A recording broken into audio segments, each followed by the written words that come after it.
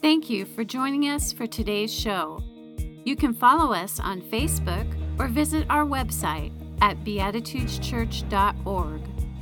Beatitudes Radio, empowering people to enrich society. The Lord possessed me in the beginning of the way, before God's works of old. I was set up from everlasting, from the beginning, before there was ever an earth. When there were no depths, I was brought forth, when there were no mountains abounding with water. Before the mountains were settled, before the hills, I was brought forth, while as yet God had not made the earth or the fields or the first dust of the world. When the Lord prepared the heavens, I was there. When a circle on the face of the deep was drawn, when the clouds above were established, when the fountains of the deep were strengthened, when the decree to the sea was given that the waters should not pass their boundaries, when God appointed the foundations of the earth, then I was by the Lord, as one brought up with God, and I was daily the Lord's delight, rejoicing always, rejoicing in the habitable part of the earth, and my delights were with humanity. This device, my smartphone, has radically impacted my life. There are so many different things that I use it for. I use it primarily for communication, phone, texting, emails. I also use it as a way to stay connected with other people. For example, social media is a great way for me to stay in touch with my family, my friends. I use it a lot for work. But the main purpose, the main value that I have found in this device is the access to knowledge that it has given me. There's so much information that now I have access to. I used to go on vacation and I would have to take a pile of books with me. And I knew I wasn't reading them all, but there's something about it that if I got bored with one, I could read another one. Doing research for sermons and other work, used to have to carry a bunch of stuff. Now it's all literally at my fingertips that I can use it. So it's changed everything. I now have this information, this knowledge, far easier to access than I ever have before. So I have to ask myself, is having this much knowledge and this much information available, is it making a difference? Is it enhancing the quality of my life? Am I finding myself more at peace, with more of a sense of meaning and fulfillment in life, less anxiety? Is that what this has provided me? And then I have to ask about those that are around me in the society at large. Has it had a positive impact? Are we better people today because we have more access to information than we did before? In some ways, the answer is definitively yes. But in many ways, the answer is no. Because just because we have more information, more knowledge, it doesn't mean that we have the answers. It doesn't mean that it's going to make a difference in how we live our lives. Think about, for example, how much more we now know about our planet, what we know now about climate. There's things that we can predict. There's ways that we are able to follow patterns that we didn't have before. And yet with this information, this knowledge that we are making a difference in our world, in our climate, that there is global warming taking place. With that information, science is showing us, readily available to us. Why is it that some of us still deny it? Why is it that some of us who believe it are also disregarding it? And it's not making any major changes in how we live our lives. Think about our human bodies. We know so much more about what makes us function the way we do. Think about medical procedures. There were surgeries in the past, procedures that were done that you might have ended up in the hospital for 3, 4, 5 days. Now they're outpatient.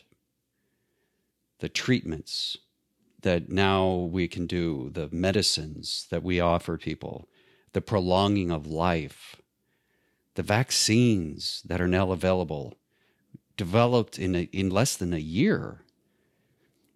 When you think about all that, and it shows us that we are all made up of the same stuff, why is it that we continue to have issues around equality of life as human beings? Why is it that we continue to treat women differently than we do men? Why is it that we continue, despite what science tells us, to see gender as primarily binary? This was seen recently in discussions around the identity of individuals when it comes to the transsexual community.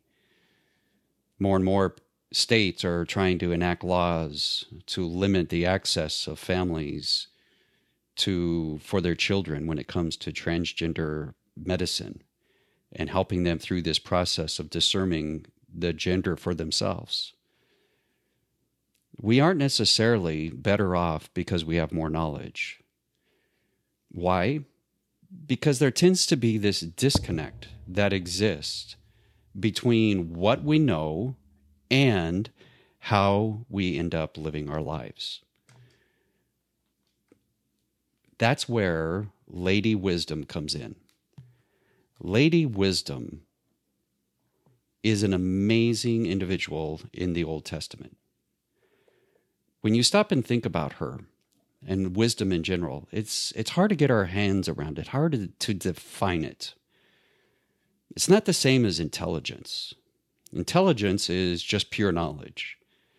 Wisdom is the ability to take that knowledge and internalize it, to make it make a difference in how we live our lives, how we think, how we react, the choices we make, our ethics, our morals, our principles. All of those can be informed by wisdom. And again, there's a difference between those two. The ancients understood this. The ancients believed in wisdom, but they also understood the difficulty of trying to communicate that with those around them. So these wise ones, especially the writers of Proverbs, they chose to use a metaphor for wisdom, and they chose a woman. They could have used a man, but they chose a woman, which is fascinating. One of the reasons is that when these books were written, it was after the period of the exile, and it appears there were, during this post-exilic time, there was a short period of time where there was a great deal of influence by women. No longer was there a temple. No longer was there a monarchy. Everything was primarily geared around the family. That was the most important aspect. And mothers played a significant role. And so wisdom and women were brought together. And I think the wise ones saw this and they said, and they incorporated it into how they spoke about wisdom. And so Proverbs chapter 1 through 9, it's purely about wisdom as a woman, what I would call Lady Wisdom. In chapter 8 of Proverbs, it talks about Lady Wisdom being present with Yahweh. Listen to what it says in Proverbs 8:22. The Lord possessed me in the beginning of the way, before God's works of old.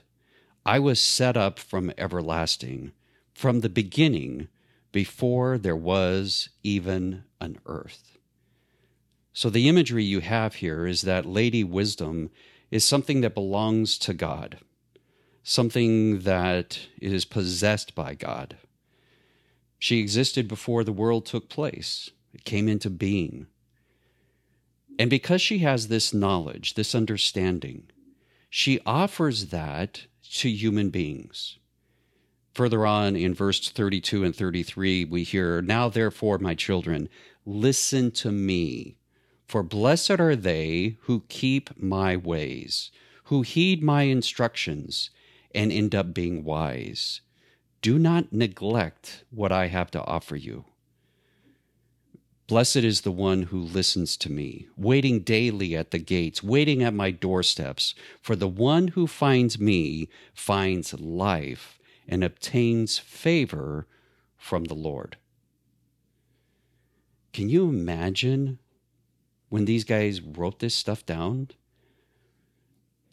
How they use this language, this metaphor, this personification, taking an idea like wisdom and putting flesh on it, making it come alive, knowing that their hearers of their words and the readers of their words would be able to use their imagination to imagine Lady Wisdom out there in the streets, calling to them, being willing to share this insight with them. As I read chapter 8 of Proverbs, I walked away with 3 insights. 3 insights about Lady Wisdom and the difference that she can make in my life and hopefully your life. Number 1, I realized that not everyone wants wisdom. Wisdom and possessing wisdom, achieving wisdom, is something that takes time and it requires change. In Proverbs 8:36 it says, "But the one who sins against me, the one who doesn't listen to me, injures themselves. All those who hate me love death." The writers understood back then, just like we do today, that not everyone wants to take this new knowledge that we have and internalize it, because it means a change. It means a shift.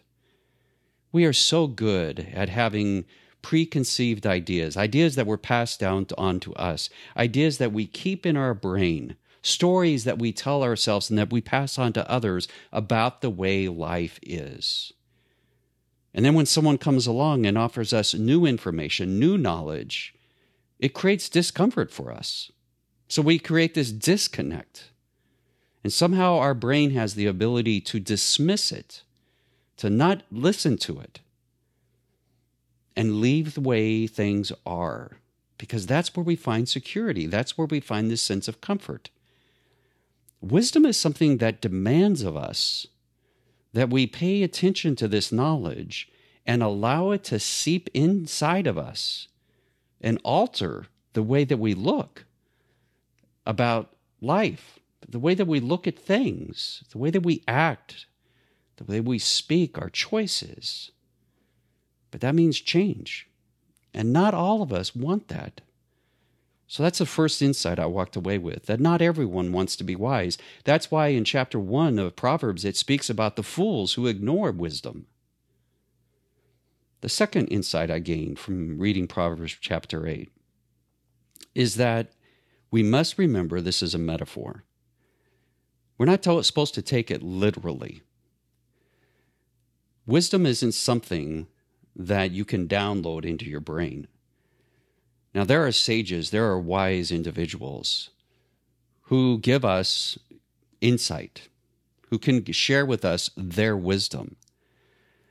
But it's not like knowledge. It's not something you just receive into your brain and then all of a sudden, then you're done. It's something that you have to internalize for yourself. I used to, when I would read Proverbs in the past, think about that somehow God would give me wisdom. I didn't understand how it would work. If God somehow got in my brain, my synapses, and redid things. But more and more I realize that wisdom is not something that comes outside of us. And if it does, it first has to be internalized by us, because then it becomes ours. And that leads to the third insight. And that insight is that in Proverbs chapter 8, Lady Wisdom points us into the direction that we should be looking for wisdom. That's why, in my opinion, Proverbs chapter 8 has Lady Wisdom involved with God in the creation of our world? It's to help us realize that when we look for wisdom, it's in nature. It's in life itself. And therefore, if we are going to become wise, we must become aware. We must become attuned to what is going first and foremost on in our lives. We got to slow down. You remember this device? This device demands my time. This device continues to beckon me through its beeps, but just being there, my mind wants to shift to it. And so my mind wants to be external rather than looking inside, to stop and think about, what am I feeling right now? As I read something, instead of just engaging the knowledge, do I stop and really ponder what difference this could make in my life, how I'm feeling as I read these words? But again, that takes time. That makes us slow down and to truly be present in this moment. But we prefer, perhaps, the distractions. Because at times, when we look inside at how we react to different things, it's easy to externalize everything, blame other people. Did you see what so-and-so did to me? Rather than stopping and thinking, why am I reacting the way I am? Why am I being triggered by this? That's wisdom. That internalizing, that's wisdom. But it not only happens when we look inside ourselves, it looks when we look around us, those that surround us, nature, life itself. We learn to be observers, to be watchers, to see why people do the way things they do, to study them, reflect on that. If we have the opportunity to be out in nature itself and to watch the different things that take place, we are so fortunate today that you literally don't have to travel. That's the ideal. But if you can't get there, there's videos out there that allow you to see these things. But again, what wisdom does, how it functions, is it's when we take that knowledge, that awareness, and we allow it to change us. We allow it to work inside of us. That's when we find the power of wisdom, because we become different people. Our values change, our attitude, the way that we look at life, all of that shifts. But again, this is not easy work, because there are things that will continue to pull us away from being aware. An author that I enjoy reading right now, his name is Harari, and he says the following: humans have bodies. During the last century, technology has been distancing us from our bodies. We have been losing our ability to pay attention to what we smell, what we taste. Instead, we are absorbed in our smartphones and computers. We are more interested in what is happening in cyberspace than what is happening just right down the street. So can we adopt a new model, he asks? A model that encourages people to go online only when it is really necessary, and to devote more attention to their physical environment and to their own bodies and senses. However God is understood, whatever role God played in us being who we are today, the one thing I think the ancients understand, and that we also should pay attention to is that wisdom, the ability to become different people, to enhance the quality of our lives, is there. We just have to be aware of it. We have to be attuned to it. And perhaps in the experience itself of becoming wiser, perhaps that experience is where we encounter God, even when we may not be aware of it. Amen. Thank you for joining us for today's show. You can help us to continue this program by making your donations at beatitudeschurch.org/online-giving. Beatitudes Radio, empowering people to enrich society.